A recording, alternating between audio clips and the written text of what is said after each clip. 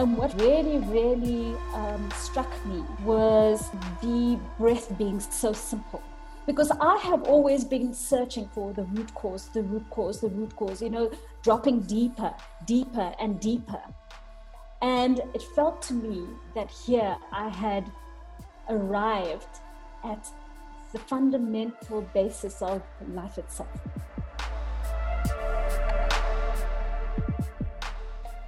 What's up, folks? Welcome back to the Breath Circle podcast. I am Phil, and I am tuning in from Santa Fe, New Mexico. And over there is my dear friend, Connie. Connie, what's up?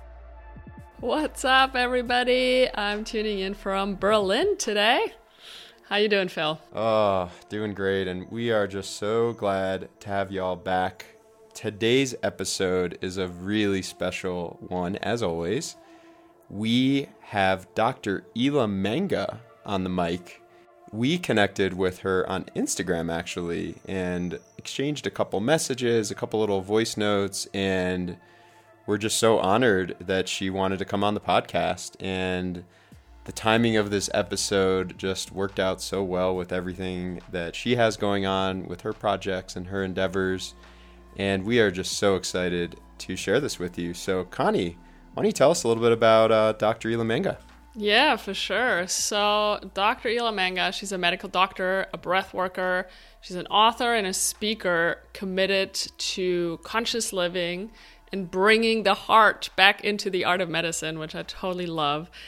She's also the founder of Breathwork Africa and just recently launched the Threads of Healing podcast, where she has deep conversations with wisdom keepers, doctors, artists, storytellers, entrepreneurs, activists, visionaries, kind of bringing awareness to the voices who've answered their call to heal and discover a new way of being in Africa, which, you know, as you might know, is the birthplace of humankind.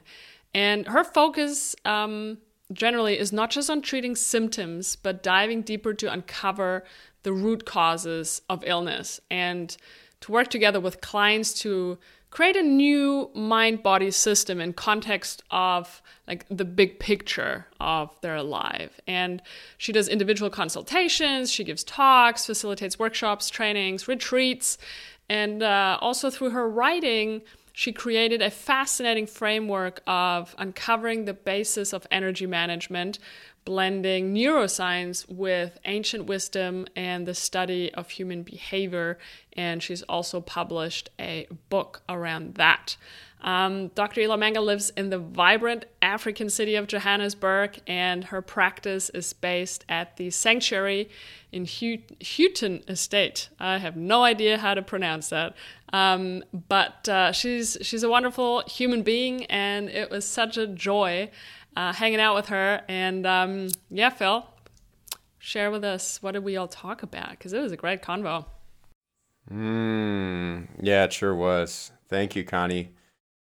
In this episode, we covered so much, and it was funny. At one point, I said to Dr. Manga, "You are bringing breathwork to Africa." And she said, "Actually, I'm bringing breathwork back to Africa."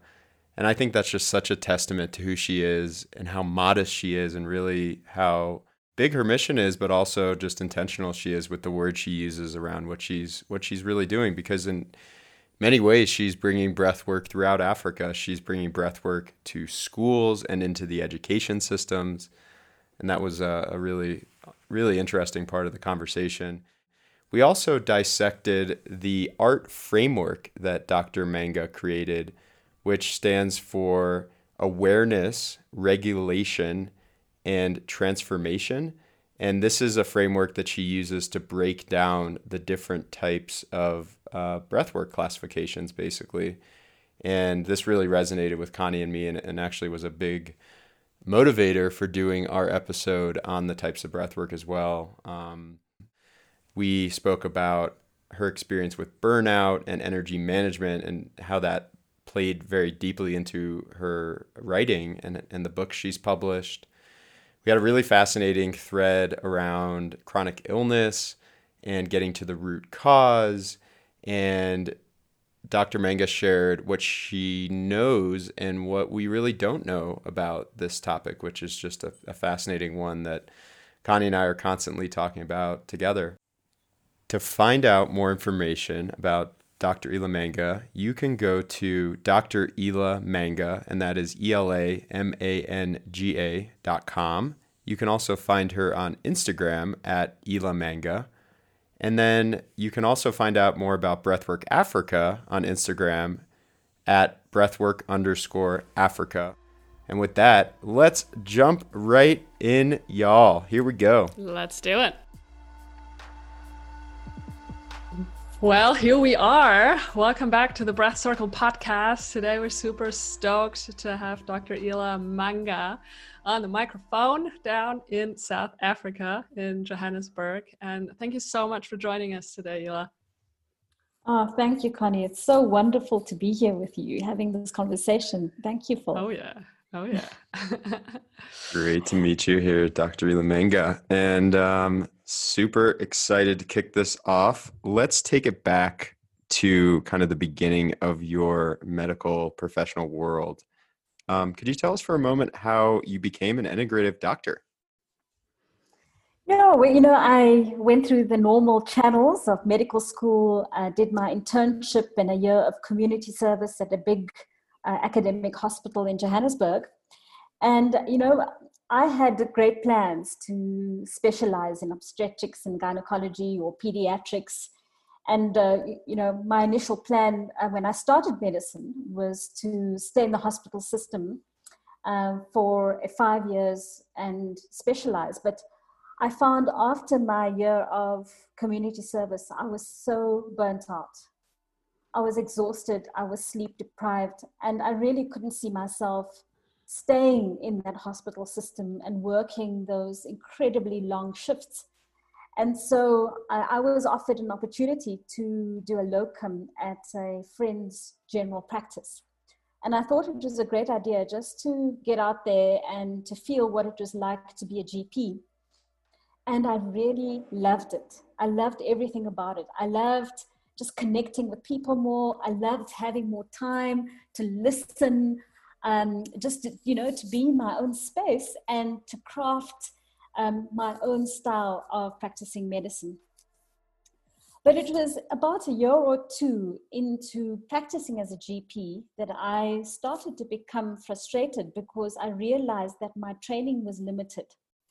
And I realized that, the way that I was trained to make a diagnosis, to prescribe pills, was really just not supporting true healing. And I just felt increasingly dissatisfied with practicing medicine in that way. And I always knew that I wanted to work with treating the root cause, but I didn't feel equipped to do so. I didn't feel like my training supported practicing in this way. And it was really a painful and confusing time because I didn't know, where to turn, what modalities to study. So I investigated modalities like Ayurveda, homeopathy, reflexology, all kinds of modalities. And nothing really appealed to me. Even though I loved the science of Ayurveda, I just felt that, in a kind of Western setting, it wasn't really easy to practice. So I didn't have access to the herbs and, just didn't feel that practical. But then I came across a modality called Body Talk, which was created by a chiropractor called John Veltheim. And this is a modality that's based in quantum physics, but really brings together anatomy and physiology and Ayurvedic principles, Chinese medicine into one system. And I thought, wow, this is really incredible. And I had a session for myself, and there was just something that resonated with me around it. Even though it was so intangible, there was just a sense that this is something that I wanted to study. And that was really my first entry point into the whole world of body-mind medicine or integrative medicine. It was really quite far left, I kind of jumped into the deep end of, Western medicine to energy medicine. And I started to kind of experiment in my practice with some of these modalities. And I realized that, wow, something was happening here, that I was able to treat headaches without pills, that I was able to work on a deeper level, and it really supported me to understand the mind-body connection in a deeper way. And the more I practiced this technique and the more I started to weave it into my practice, the more courageous I became. And one day I realized that I just couldn't be in this setting any longer, that I needed to be in an environment that supported healing, that healing is relational. It is so dependent on not just our relationship with our feelings and emotions, but it's related to our environment. And so I had a dream and a vision of practicing in a more natural setting.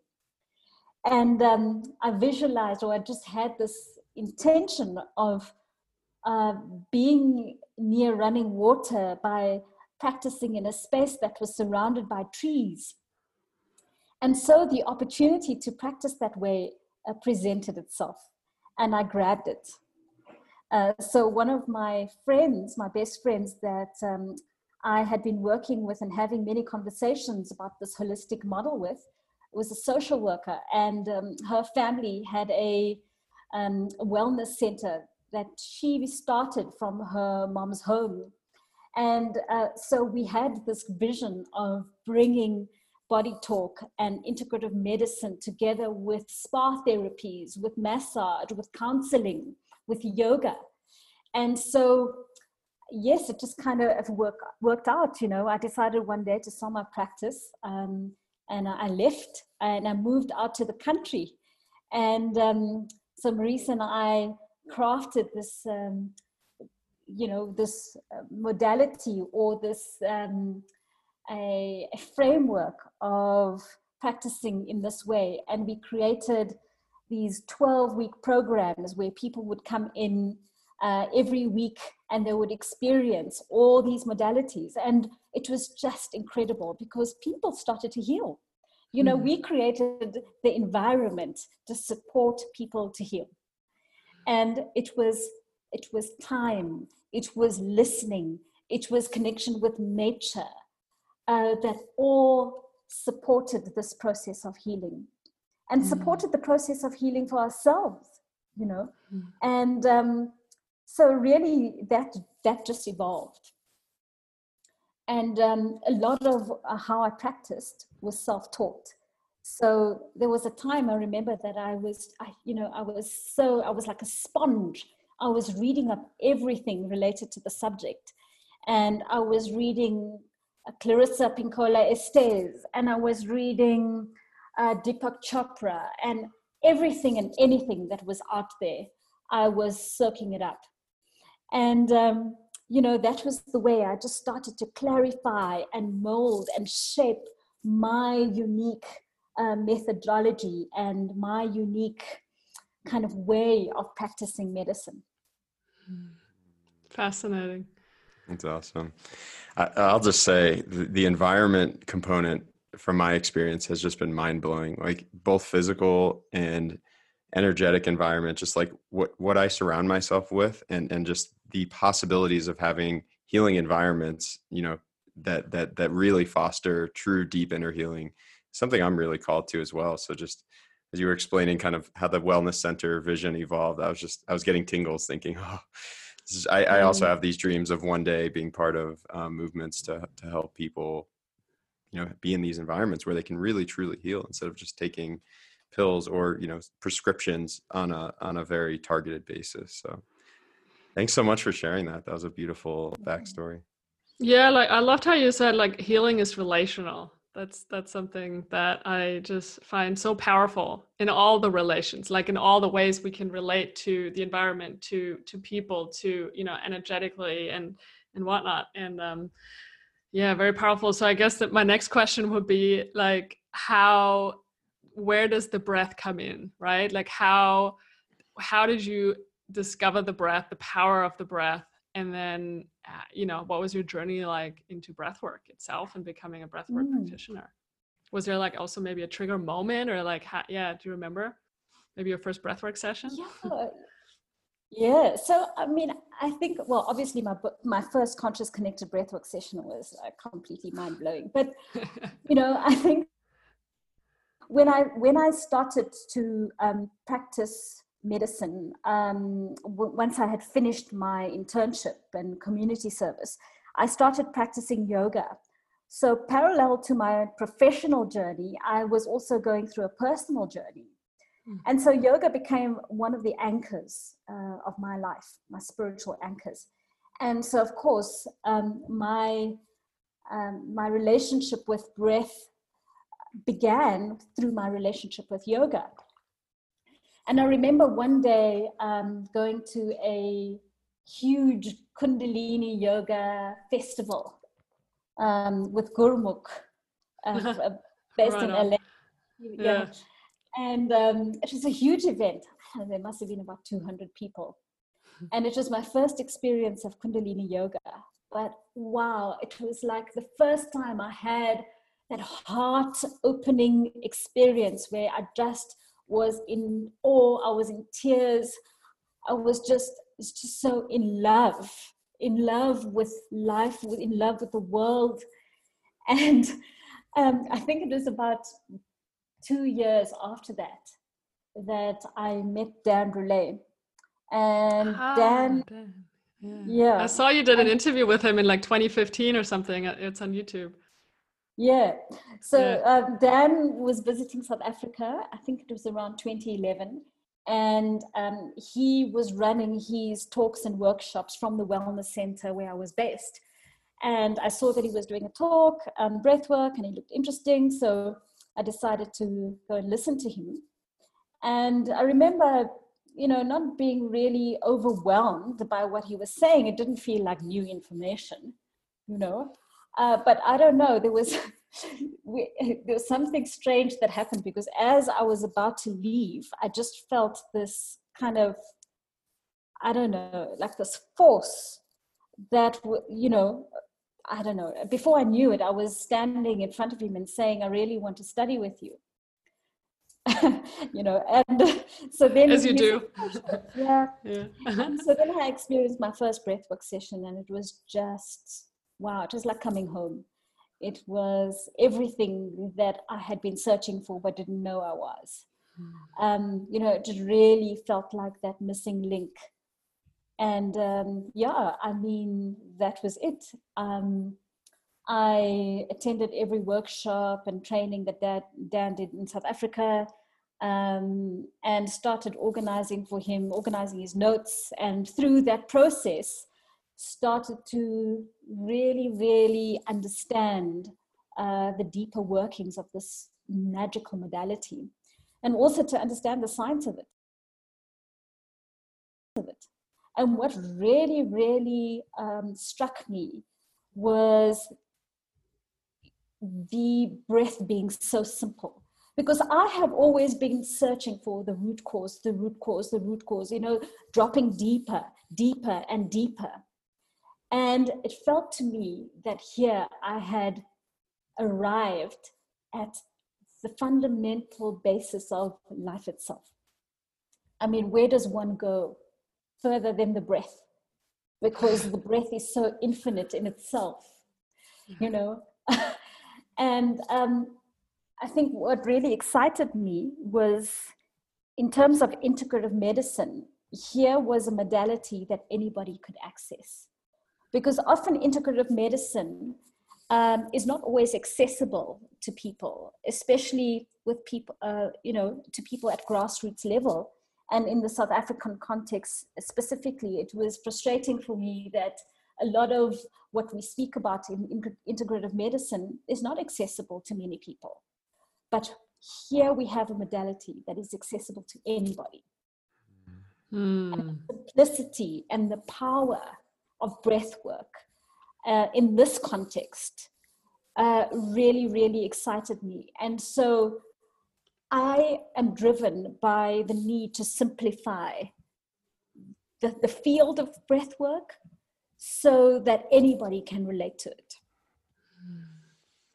Yeah, it really resonates. And a lot of the work you've done that I've seen has talked about kind of the unlearning and like going back to the simplicities as well. And I just find it so interesting that breathwork is on the one hand so simple, yet it's so complicated, and it's taking everybody so long to like, but yet it's like it's back to the basics. And the old yogis, like they've been talking about this for years and years and years on end.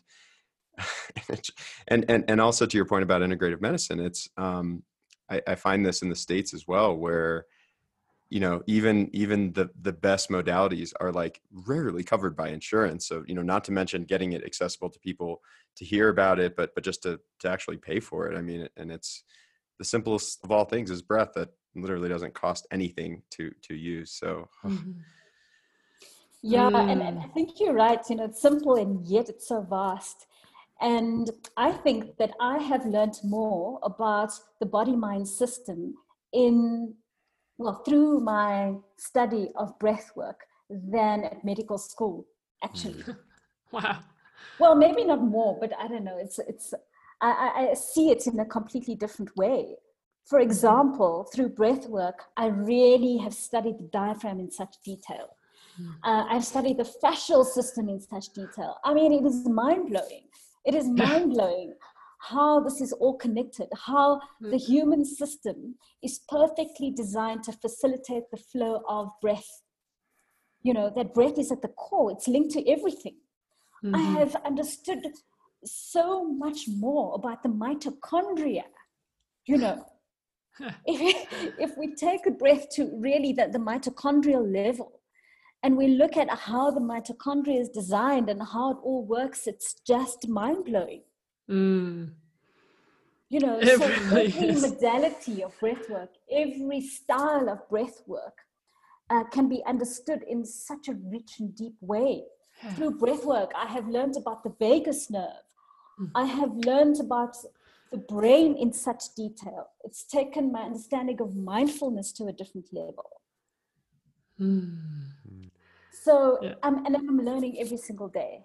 I mean, it's limitless, you know? That's so true. And that in itself also gives me chills, because it really is limitless. It's so deep and so infinite. And so it's just right, in quotation marks, the breath. It's like, well, it's not just the breath. Yeah, fascinating. You mentioned a few times now. Sorry, you go. I was just saying, as part of the training, I run practitioner training, and we run a 3-day foundation course. And one of my favorite parts of the foundation course is showing the participants a video clip of the dissection of the fascia and the deep front line, and how it's all connected to the diaphragm, and how the fascia is linked right from the soles of the foot right up to the tongue.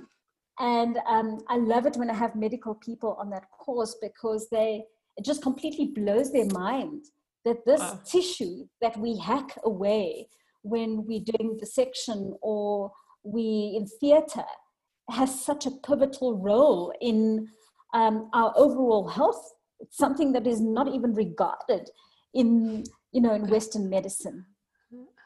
Yeah, it's fascinating just how we're like discovering a lot of this stuff and opening our minds. And the awesome thing is, I think that a lot of this knowledge is now more accessible through social media and books and all the things, and so that even someone like me who has not studied medicine can actually understand it, you know. And like the other day I got into YouTube really deep into how the diaphragm works, and I watched these videos, man. I was just like, what? I know. You know? It was so awesome. I was like, well, here I am on a Friday night at 11 p.m. watching videos on the diaphragm, you know what I mean? I'm laughing too, because I ended up receiving the video from Connie and spending my Saturday watching this as well. And I'm like, the diaphragm is so cool. How did I not know any of this? Structure. I am obsessed with the diaphragm. Yeah, same. Like there's this video on YouTube. It's like a 3D sort of thing, you know, and it's like it's like the how the camera like moves as it's like moving the diaphragm. I watched it. It's like a 1 minute video, and I watched it like 20 times just because I'm like, whoa, mind blow. I wanted to, because a few times you mentioned, root causes of illness, and how passionate you are about going onto that level rather than working with pills and whatnot. And so maybe backtracking a little bit, but where do you see, also mentioning mind-body connection and all the things, and we actually just recently also had a conversation with someone for the Breast Circle podcast around that. And I don't know if Dr. John Sarno maybe rings a bell for you, but anyway, I'm just curious what your sort of understanding is today as to what causes illness, what are the root causes, especially when it comes to chronic illnesses. Just kind of your take on that.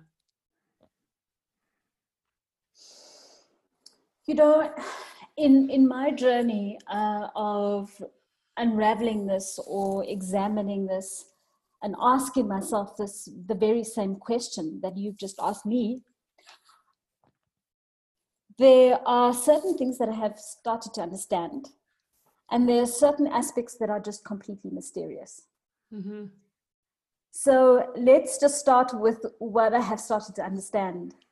And that is that we are such incredibly multi-dimensional beings. And so even if we are to ask the question around root cause, I don't think we can just, bring it down to a cause. There are causes. And so, we go down to as deep as we can go. And so perhaps, for those who resonate with this idea of us being souls, or that, we've had previous lives, I believe that this is an influence. Mm-hmm.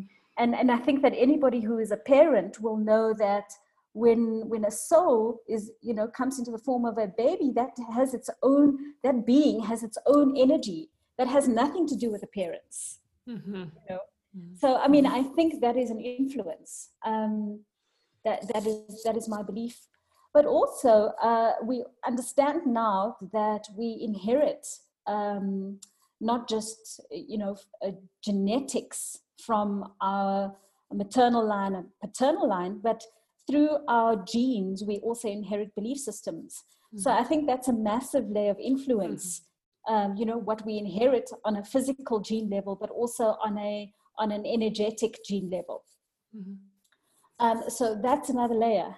And then, of course, we have environmental factors, and we have dietary factors, and we have the factors of, belief systems that are shaped very early on in life based on our very early life experience, which shapes the way that we see ourselves and the way that we see the world.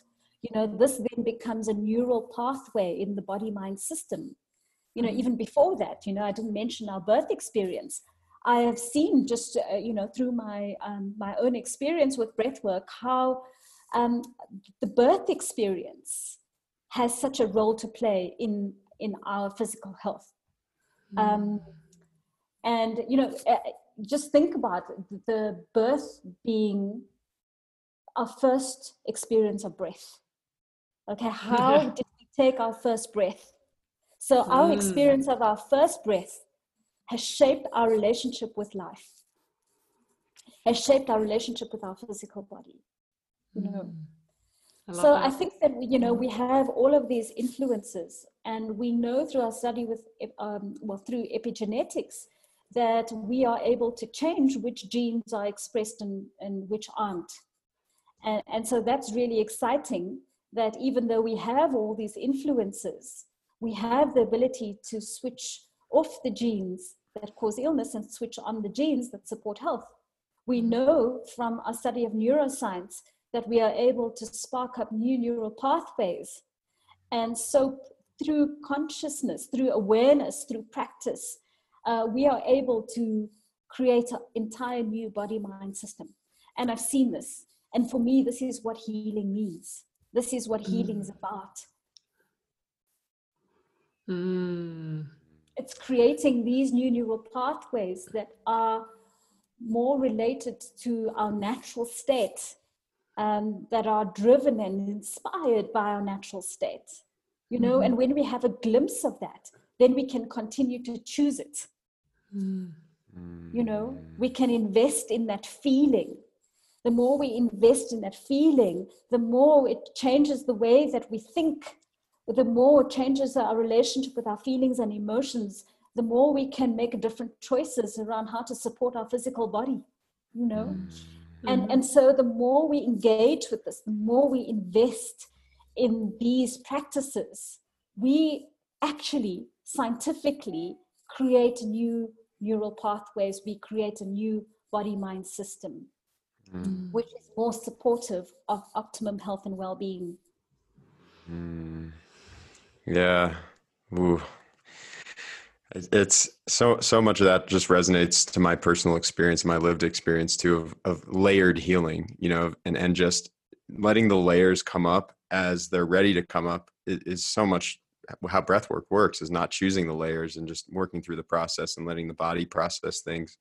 That really resonates. And then, going deeper into those layers, going back to birth. What was the birth like? Was it a traumatic birth? What was mom going through in that moment? Right. Who else was in the room? What was the environment like? I mean, there's so many layers to that. It's just, yeah. And not just what the mom was going through. We also know now that it's what the father was going through at the time that has as much, if not more, influence on our fetal experience. Wow. I was put into an incubator after birth, and my mom was saying, well, it was just for like, I don't know, a day or something. I'm like, yeah, but that's a day of like, you're born and then you're like put into an incubator and no one can touch you basically. And until I realized like that, how traumatic just that experience in itself is, right? And the effects of that, and probably time for some sort of rebirthing session or something at some point in my life. But really fascinating. I guess also it reminds me of epigenetics and also Dr. Joe Dispenza and like his work, and understanding that, man, it's just such a complex process. Well, it's simple and it's complex, but I mean, in terms of my healing, for example, I mean, I've had quite a bit of chronic stuff going on in my life as well. And for the most part, just my last healing actually this year happened mainly through breath work and doing a ton of emotional processing, like on a conscious level and like, therapy and whatnot. And then and going really deep down into like the root cause of, in terms emotionally underneath my gut issues.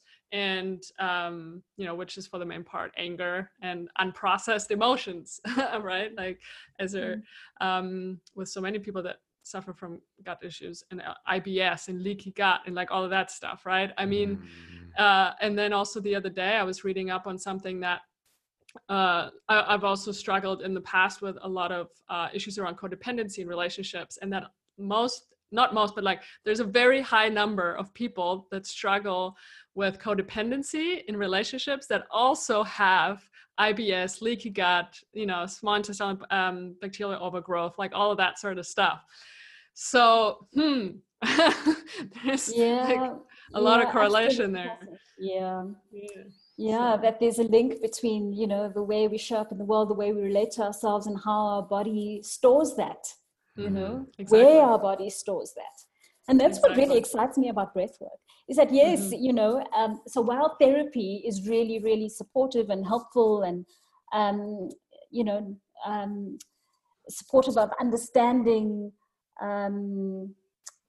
what we, some of the root causes of what we can consciously get to, brings awareness to some of those patterns from our past. But what excites me about breathwork is that it can take us to what lies in the subconscious. And a lot of those patterns reside in the subconscious. Totally. Yeah. One other comment I wanted to make while we're talking about epigenetics is also this idea of security, feeling safe to feel and being safe to be in this body. And this actually came up when we chatted with Michael Stone on the Breast Circle. He talked about how his grandparents in Nazi Germany or Poland, you know, they lived there for decades and decades, generations. And then all of a sudden, you know, have to pick up and move to a different country. And then, you know, he was born in the US to his, you know, his parents had kind of moved there with the grandparents. But the whole point was like, how can he feel safe in his body when his grandparents, who felt safe in their little town in Germany or Poland for so many years, suddenly had to leave? And that was like an imprint, potentially epigenetic imprint on him. And, you know, just having these conversations with grandparents and parents and like kind of understanding what were the things that happened like before I was born can maybe play a role in like, how is that showing up for me in my relationships with security and all of these other things that Connie just talked about. So it's such a factor that I think our society is only just now starting to realize is related to chronic illness. Yeah, absolutely. Well, kind of like the idea, sorry, you go. No, carry on. I guess it's kind of like the idea of ancestral trauma, right? Is they say it's like 7 generations that it gets passed on just through this story. Like, let's say I experience a trauma, then I will possibly start telling myself a certain story around that, that is, you know, and then the trauma is stored in my body energetically and whatnot. And then through the story I tell myself and the belief that I take on, maybe because of that trauma or developmental trauma or whatever, and then I pass that on to my children, and then they, you know, and so the stories just keep, you know, moving through the generations, and then here we are. Like, and then if we think about 7 generations, that's a really long time, actually. And if we think about, let's say, just the women that lived 7 generations ago, and where, like, you know, the trauma that a lot of women had to endure back then, you know, just through being a woman, let it be through rape or, you know, all sorts of things. And that was never resolved. There was no therapy, right? And so, or breathwork in that sense.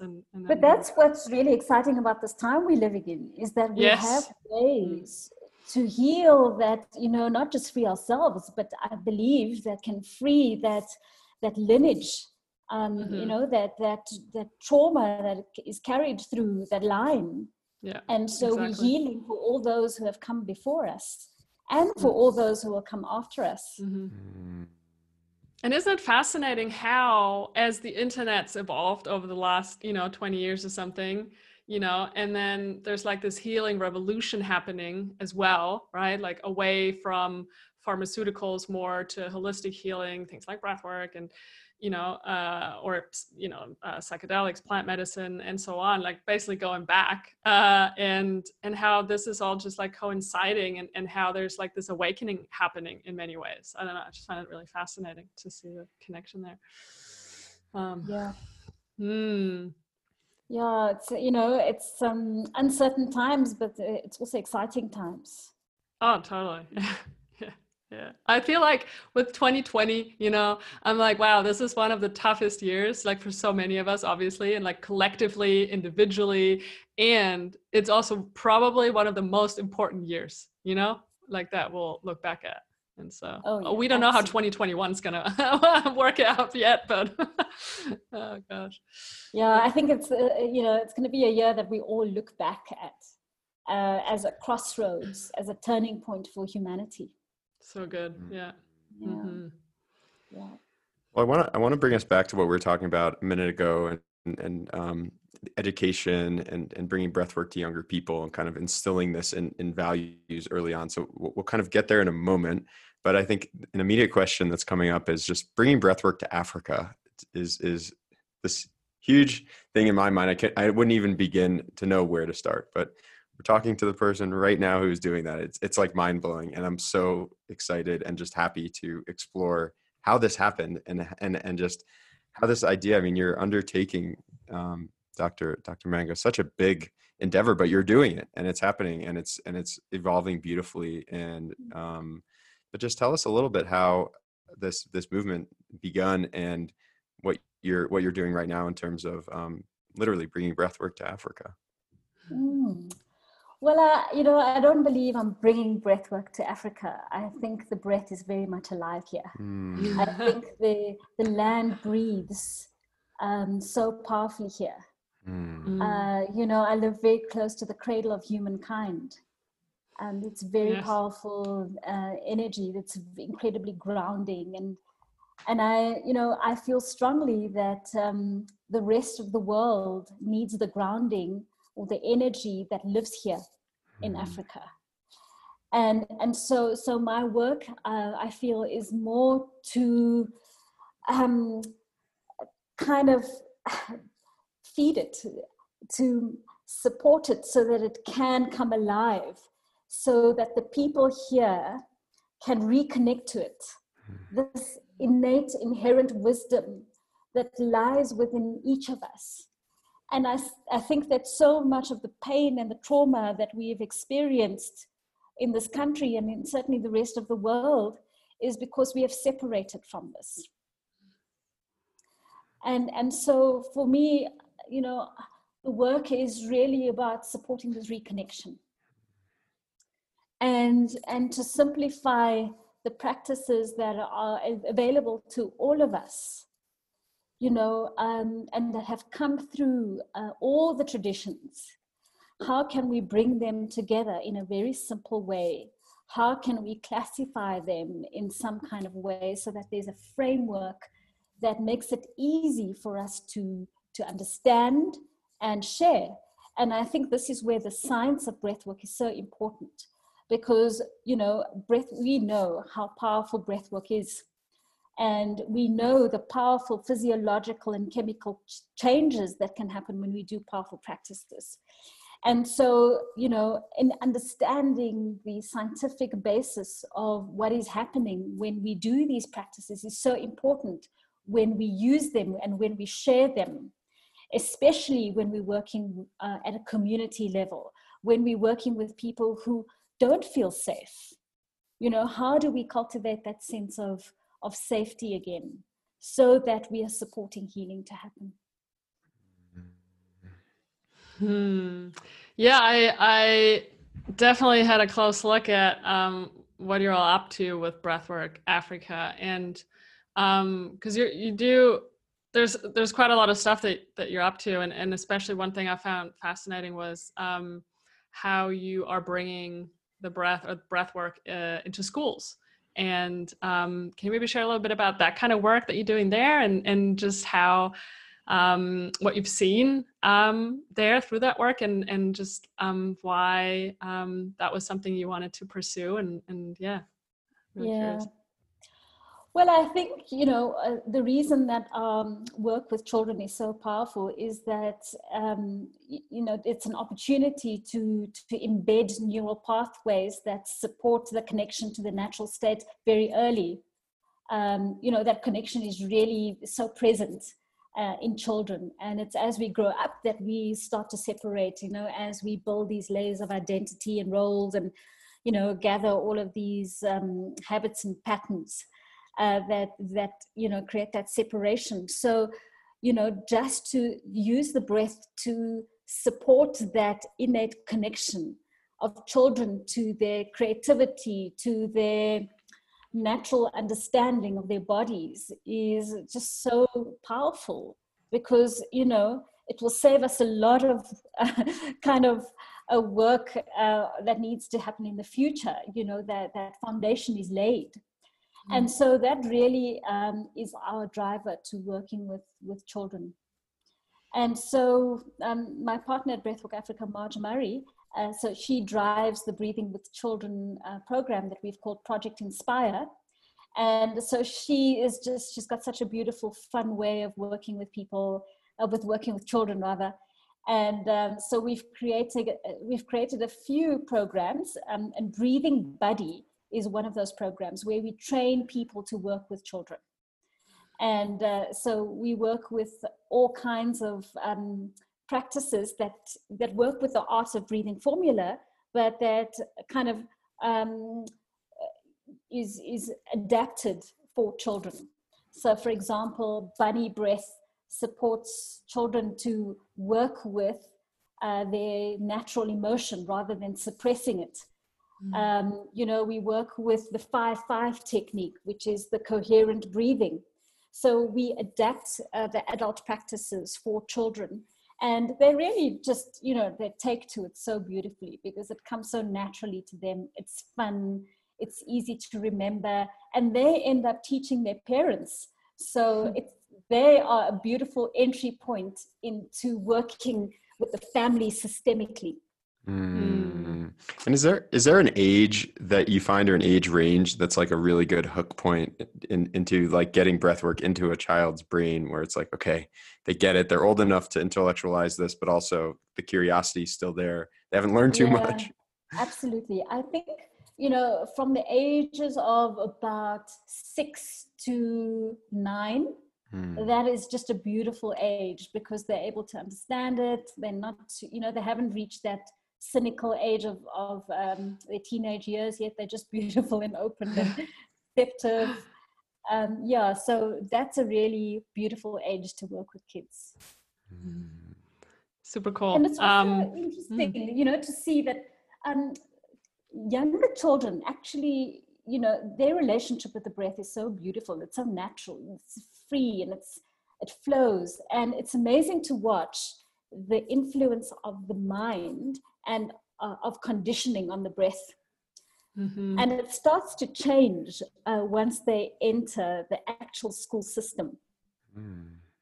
It's interesting. So would you say that, because, we all sort of know, or people, working with the breath, that babies have a nice, beautiful, deep belly, diaphragmatic breathing going on, and then we lose that. Or, a lot of adults have shallow chest breathing.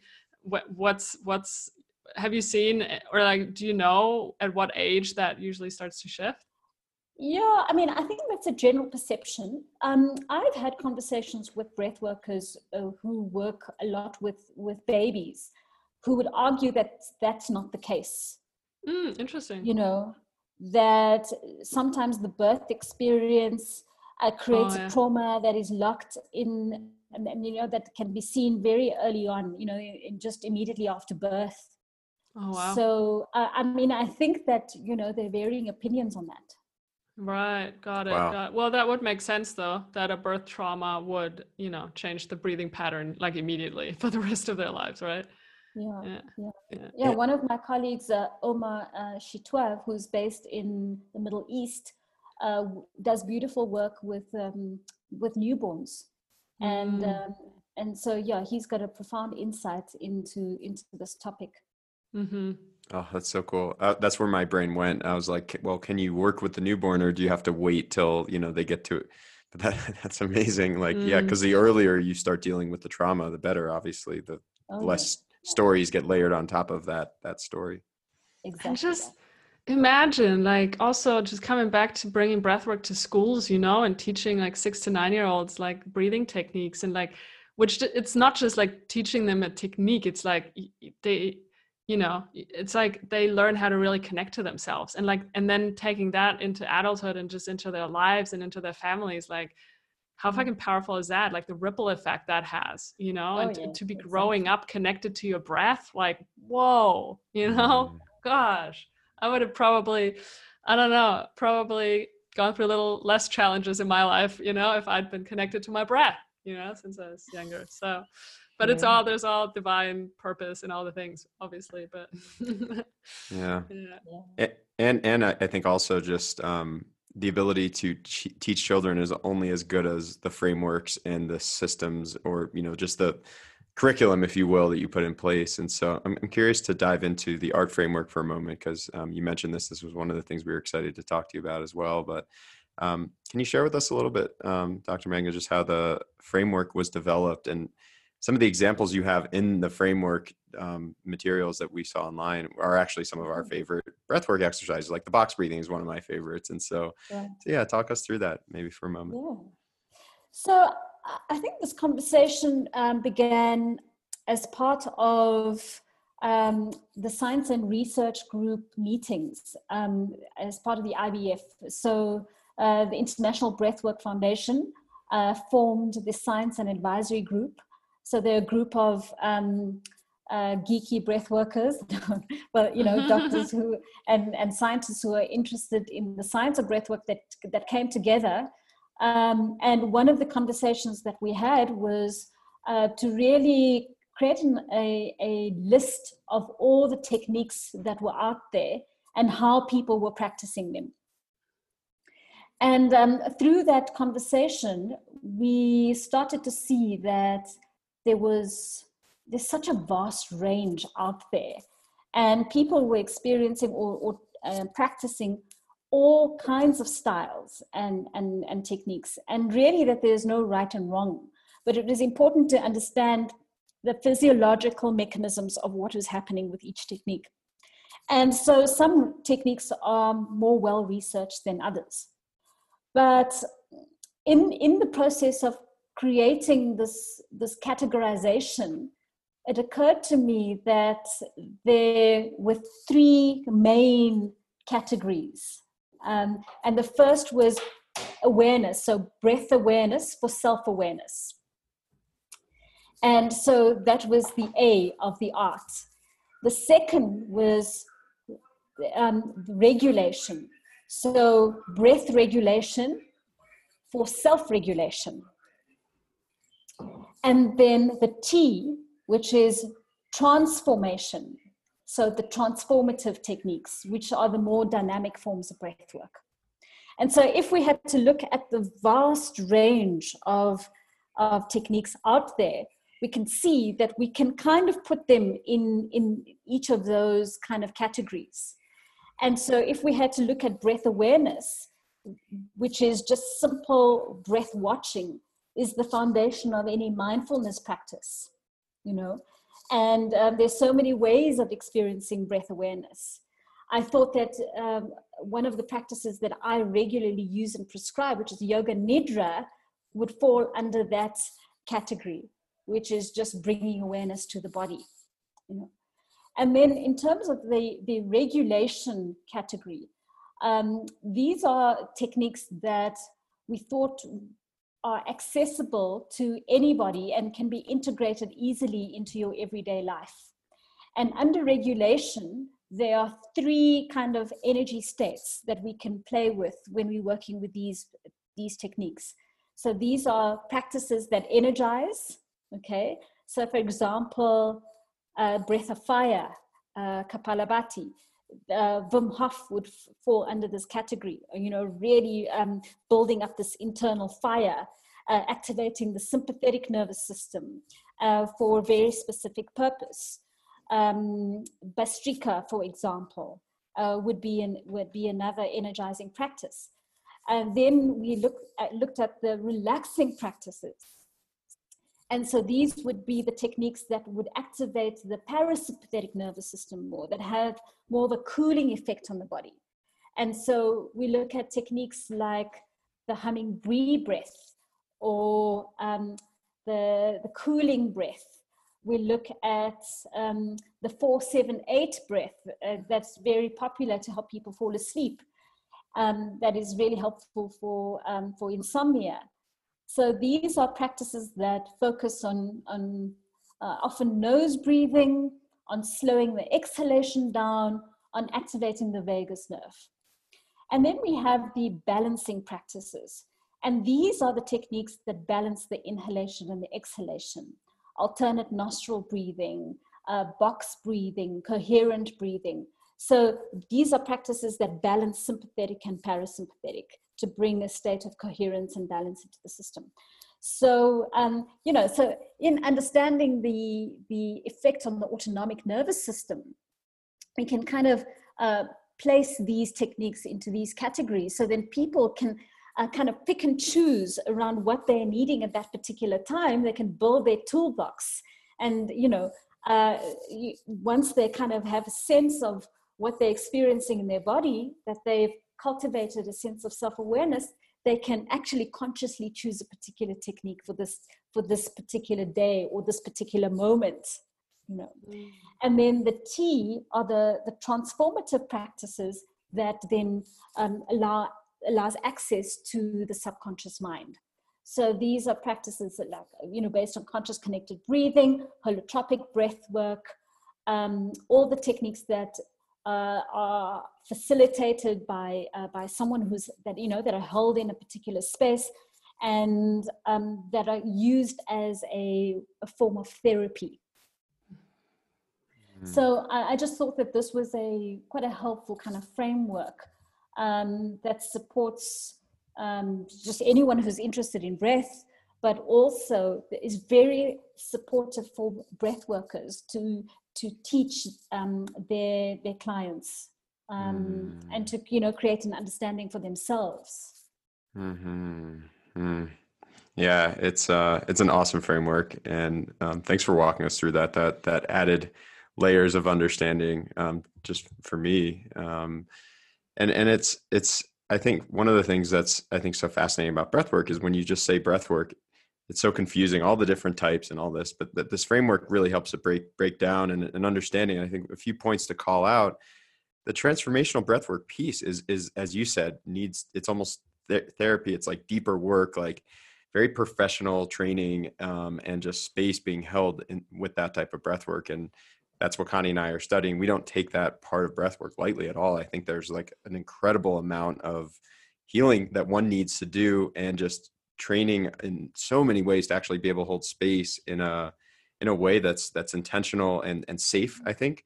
And then, I think the awareness piece, just going back to the first one, really speaks to, I think, a connection from different mindfulness practices. And as you said, yoga nidra, other types of meditation, and just, starts with awareness. I think where the meatiness really lies is in that R in the middle, in the regulation. And so, yeah, it's so interesting to kind of the way you've broken down those three pieces. But I think one thing that I really want to bring out, and as listeners try out their different breathwork recipes and flavors and different types of breathwork, one of the things you said, Dr. Manga, was, right away, you know very quickly whether this type of breath exercise is working. So whether it's box breathing, 4-7-8 breath, 5-10 breath, after a couple minutes of doing it, it's kind of obvious. Like, do I feel better? Do I feel more balanced? Do I feel more energized? Or not. And like, it may not work for you, but then there's another recipe right there to try.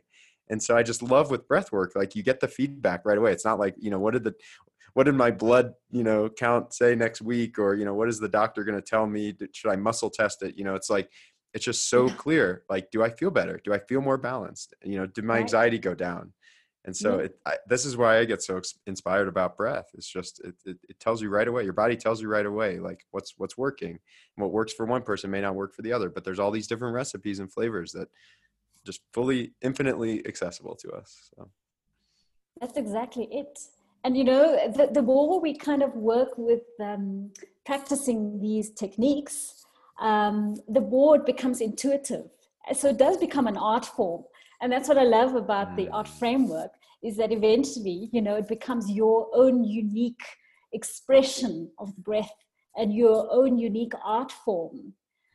Because we are all unique beings, there can't be a one-size-fits-all approach, even when it comes to breath work. So as much as the framework is a framework, is really a foundation of working with breath as a form of art, where it's just beyond any frameworks. That's so true. And, because the thing is also, and I think that's also what prompted me to, like months ago now, write this article on breathwork, because I was trying to understand, my brain needed to categorize stuff, because I was just getting a bit like, wait a second here. And that's the thing also when when we tell people about breathwork, right? It's like, either they think it's like pranayama, like yoga, like yoga, pranayama, whatever, or they think it's like breath meditation and you're just kind of doing the, a breath awareness. And then some others might have maybe heard of holotropic breath work, and they think breath work is just that, that really intense kind of breathing. And so and I think that was definitely also one of the reasons to start the breath circle. And we have plans for a website and to really put more educational content out there for people to understand, like the framework that you were just explaining, to understand that it's just like an umbrella term, right? Breath work. And then there's like all these different ways that we can use the breath. And one way that we came up with another sort of categorization, and we recorded an episode on that just recently, kind of like the different breathwork experiences that you can have. And one was microdosing breath work, which would be like, oh, I'm really anxious right now. Okay, let me just do some 4-7-8 breathing for like 5 minutes or 3 minutes or whatever. So that would be like a microdose.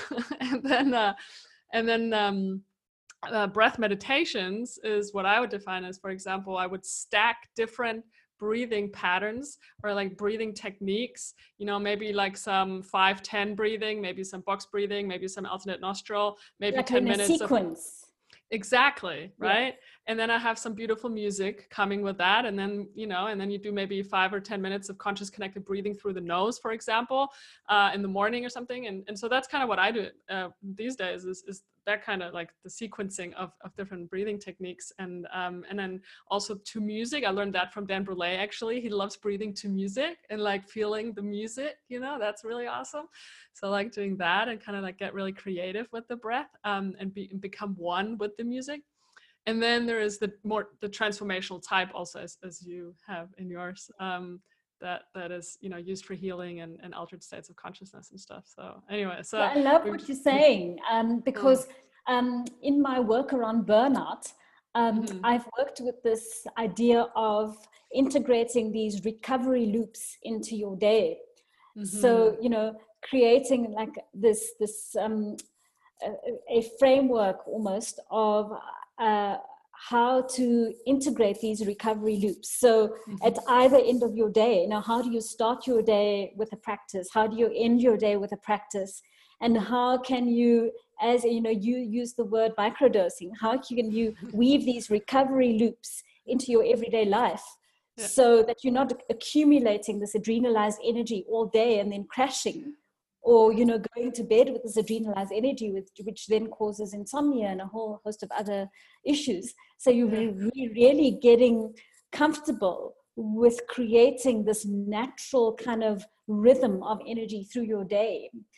So you're weaving in this microdose or this recovery loop between your consultations, between your emails, even just a simple sigh of relief is a practice, even yawning is a practice. So I love what you're saying, and it speaks to this recovery loop idea that I've been working with. I love that. It's such an awesome thought, the recovery loop. It hadn't occurred to me, because I think I had gotten as far as thinking, these microdoses are nice, but they're kind of like emergency. I mean, they're tests and experiments, but they're also sort of emergency mechanisms of like, oh my gosh, anxiety's come on. How do I settle it down? And so I think what we all want is some sort of a daily practice to not have the emergencies pop up. And also be able to go deeper and do these transformational sessions. But we're probably not going to be doing transformational sessions like multiple times a week. So it's looking for that daily practice. And I think what you're bringing out here is that recovery loop of, it's not about energize throughout the day or just relax. We're going to go through these cycles throughout the day.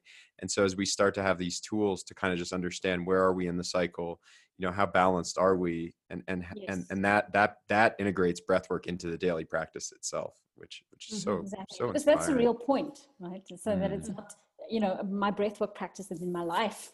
Right. That your breath supports everything that you're doing. It supports awareness, how you're showing up in every moment. It supports how you're communicating, how you're listening, how you're speaking, how you're engaging with the world. And so, I think for me, that's really the point. Well, you wrote a whole book on burnout and energy management. So this is a beautiful, actually, building the bridge from your end to what I wanted to get into now towards the end of our conversation. But I'd love to hear how that came about. Like, was that an experience that you've had in your life, burnout? And what were the things that you found out and that you share with people, and what part does the breath play in your recommendations? Because yes, we are in a burnout what is it, not a pandemic, an epidemic, no, whatever, but it's happening all over the place. All I hear, I feel like these days from people is like, I burned out, and I had to change my whole life, and so it's full on. I think that there are various expressions of burnout. There are different ways we experience it. As I mentioned earlier in the conversation, I experienced the kind of form of burnout after my stint at the hospital, just from being sleep deprived and being so exhausted and being quite cynical about humanity in the world.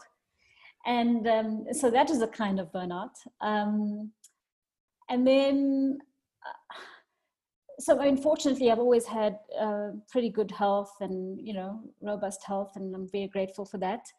But what I started to see in my practice was typical symptoms showing up with people related to stress, in inverted commas, right? And so headaches, insomnia, irritable bowel syndrome, muscle tension, allergies, it's like all these typical symptoms that, are the everyday niggles that would present at a general practitioner, for example. And then you would get people with just chronic illness. So fibromyalgia and autoimmune conditions and cancer and severe depression. And I thought, this is the way my brain works, I suppose, is that I like to see the big picture of things, and I like to create the connections, and I like to join the dots. And I realized that if we really to understand the way that the stress cycle works, okay, from the brain, the hypothalamus, pituitary, adrenal axis, and how stress hormones are released, and we understand the effects of stress hormones on the body, we can understand why we have these symptoms.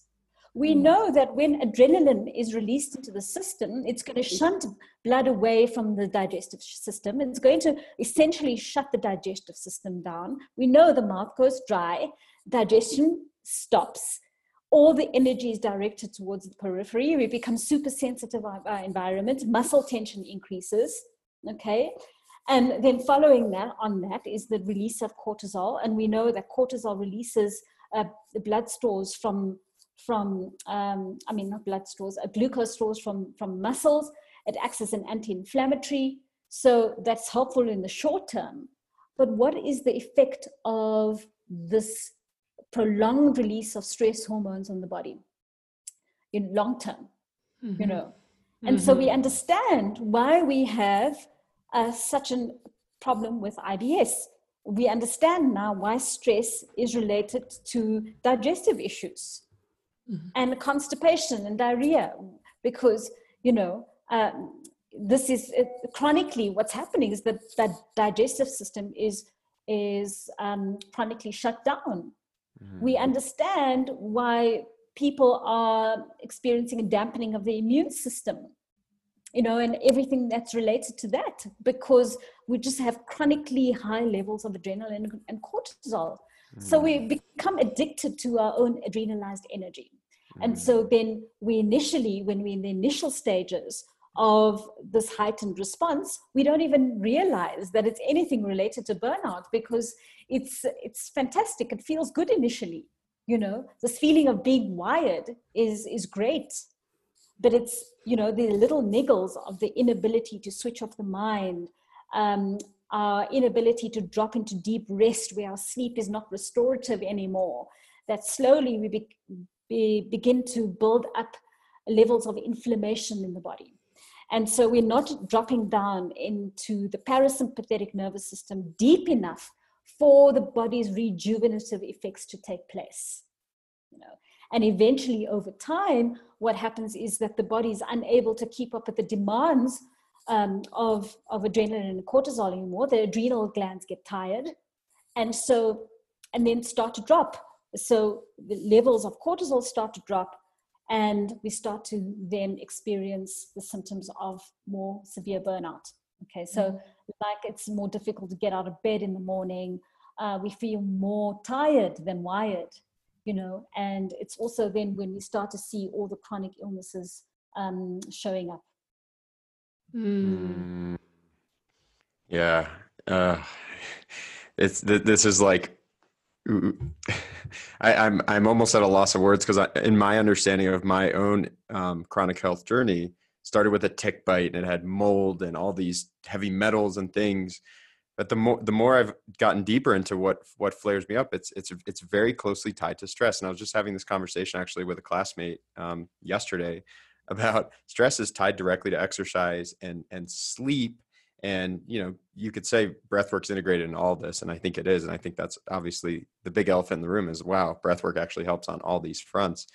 But yeah, just getting to the bottom of kind of like what is the physical, what is the emotional. I think kind of the frontier of all this for people who think, oh, I have a physical illness, I'm never going to get better. It's kind of just understanding like where are my stress levels, because that stress sensitivity may be heightened because of some physical toxin or something, but it's still, the ability to manage this stress, I think from my lived experience, can mean full mitigation of symptoms. And obviously managing stress is complicated, and getting rid of stress when it comes up, because it's gonna come up over and over again. But where am I in my recovery cycles, and how am I dealing with stress, and what is my relationship with stress?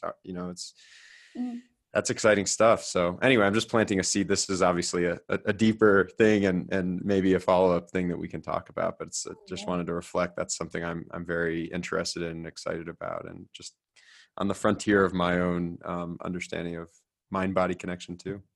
Well, and kind of like what I was sharing earlier, when we talk about stress, I mean, a lot of us think when we talk about stress, it's just like work stress, or let it be, or you're running your own business or whatever.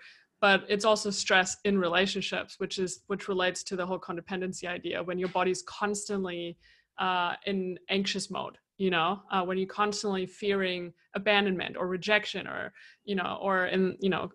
with codependency issues, then your body's under constant stress as well, in a different way maybe, but very comparable to the effects of it in your body in terms of how it causes inflammation and stuff like that.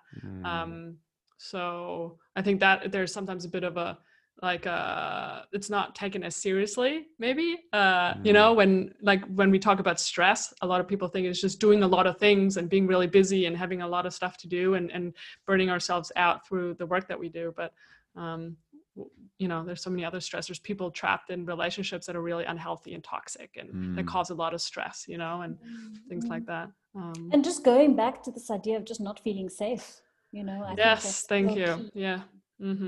Exactly. Yeah. Everything unsafe.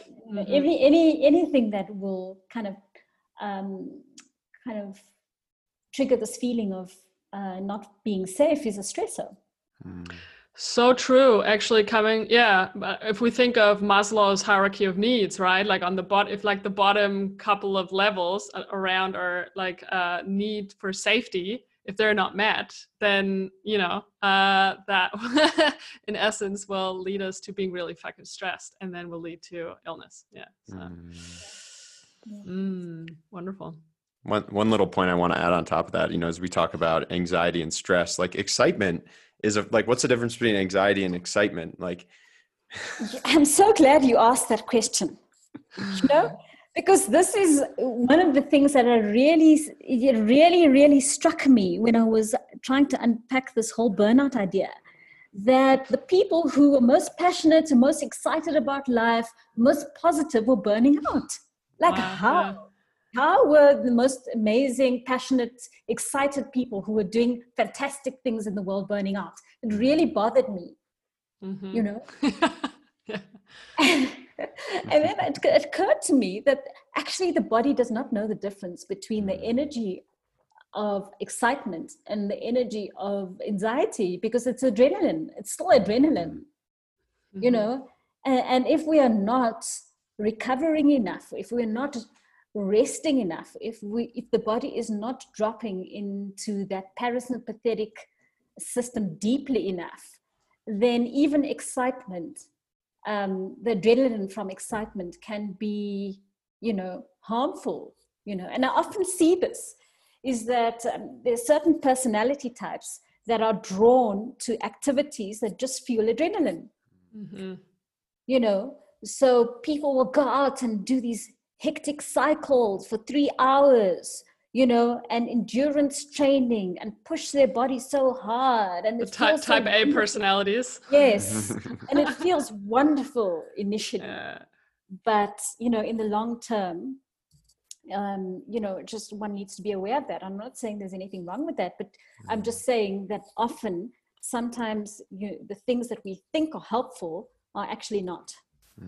And so it's really important then to come back to listening to the body, and using even, exercise as a way to tune in rather than to tune out. Yeah, yeah. It's just how balanced am I, And I just want to throw in one little nugget here of like one of the Throw it in. last nugget is when I was studying Vipassana meditation. The practice is so simple. It's about awareness and equanimity, and that equanimity piece is kind of what we're talking about. It's like getting really depressed and bummed out, is one side of it, but also really, really, really excited. You're throwing off your equanimity, and there's that just balance component that we're dancing around that can be taught in all these different forms. Yeah, I saw a little a head shake there. I mean, yeah. No nuggets retracted. I think that, often this is a state that we feel compelled to achieve, the state of equanimity. But I think that part of the beauty of being a human being is to experience the ecstatic joy and the fear and the sadness and the whole range of human experience. I don't know about equanimity. I think that yes, it's a natural. I think it's a natural state. It's a state of being. The still point resides within all of us. But I think it's about allowing ourselves the freedom and the joy of the whole human experience from this place, so we can fully immerse ourselves in the totality of that emotion or that experience. But we know that we are not it. We are just having this experience, and we know how to return back to center. And so for me, I think that's what it's about. Hell yeah. No, that was awesome. I love that, because that's really exactly the trend I'm on these days. Yeah. That really rocked. And it's like people who live a fully equanimous life aren't living to the fullest. And I think it's like, get excited, but realize that you're way up here, and don't think you're always going to be there. So thank you. Right, exactly. I'm reading a really interesting book right now on that. Actually, it's called Grounded Spirituality by Jeff Brown, and he basically. Oh, I love his work. Yeah. So, and he wrote this really great book about what we're just talking about. It's not about transcending sadness and anger and transcending all of these things because they make us fucking human, and that is the human experience. It's about getting into embodiment practices like breath work or somatic experiencing, and all the things that we can do to actually live in our bodies, right, and not fucking transcend stuff. Totally. And that's the work of our time, is embodiment. Yeah, exactly. That's awesome. Yeah, I highly recommend the book. I'm still reading it, but it just is good for my brain right now. Love it. So to slowly land the plane, as Phil would usually say, I saw on your website also that you run something like called the Breath Cafe, and you have like a lot of awesome online offerings and stuff. Do you want to just share a little bit of what's happening there? Yes. So, I mean, that was one of the gifts that lockdown brought, was Breath Cafe, so because obviously we couldn't do in-person sessions, we experimented with this idea of just offering free sessions every Saturday online through the lockdown. And it was just incredible. We found people tuning in from all over the world, and there was a sense of community and connection and support and safety. And then it occurred to us that this could be like a whole new business, a whole new kind of offering from Breathwork Africa. And we love this idea of just coming to hang out at a cafe. So, I love it too. Yeah. As if you would, like you would go to your local coffee shop and meet a friend and have a cup of coffee, and it's just joyful, and it's a recovery loop, and it's a time for connection. How can we create a similar space online where people can just come in and hang out and connect with each other and just breathe and reconnect? So that was the idea of Breath Cafe. So we offer 3 sessions a week online, and we've got a growing following now from all over the world, and it's just been so wonderful. So anyone can join. You can drop in for one-on-ones or just a once-off session, or you can sign up for a very reasonable amount, and just experience unlimited breath work. That's awesome. So cool. So much good stuff that you're up to, Ela. And I think, Phil, was there anything else you wanted to? I felt like there was another thing you wanted to just throw in there. I'm always trying to get a nugget into the cafe, but and I was just smiling thinking about it's such a great name to call it, the cafe, coming and hanging Yeah, out, I like tasting it too, the breath Breath work, Cafe. all the Yeah. breath recipes in the cafe. It's so great. Exactly. The whole range of recipes, and you can have an espresso Yeah, to wake the up. menu. Yeah, You can yeah, have like a latte to calm down. yeah. Yeah. And the community aspect, right? You're not going to be Oh, alone, and you're going to yes, connect to people. that's so And important. that's so cool. Wonderful. Awesome. Well, where can people find you, your amazing work? Where can they follow you and connect with you? Well, my personal website is drelamanga.com, drelamanga.com. And then Breathwork Africa, that website is breathworkafrica.co.za. And then you can also find me on Instagram at Ela Manga, or one word, and on Facebook. But I prefer Instagram. I just spend more time on Instagram. So that's probably the best place. Wonderful. We'll put it all in the show notes, of course. We connected on Instagram. Go Instagram. Yeah, exactly. For sure. So yeah, thank you so much, Ela. It's been really wonderful having this conversation with you. Very wide ranging, but yeah, it was really beautiful. Thank you so much. Thank you. Thank you. It's been wonderful talking to you both.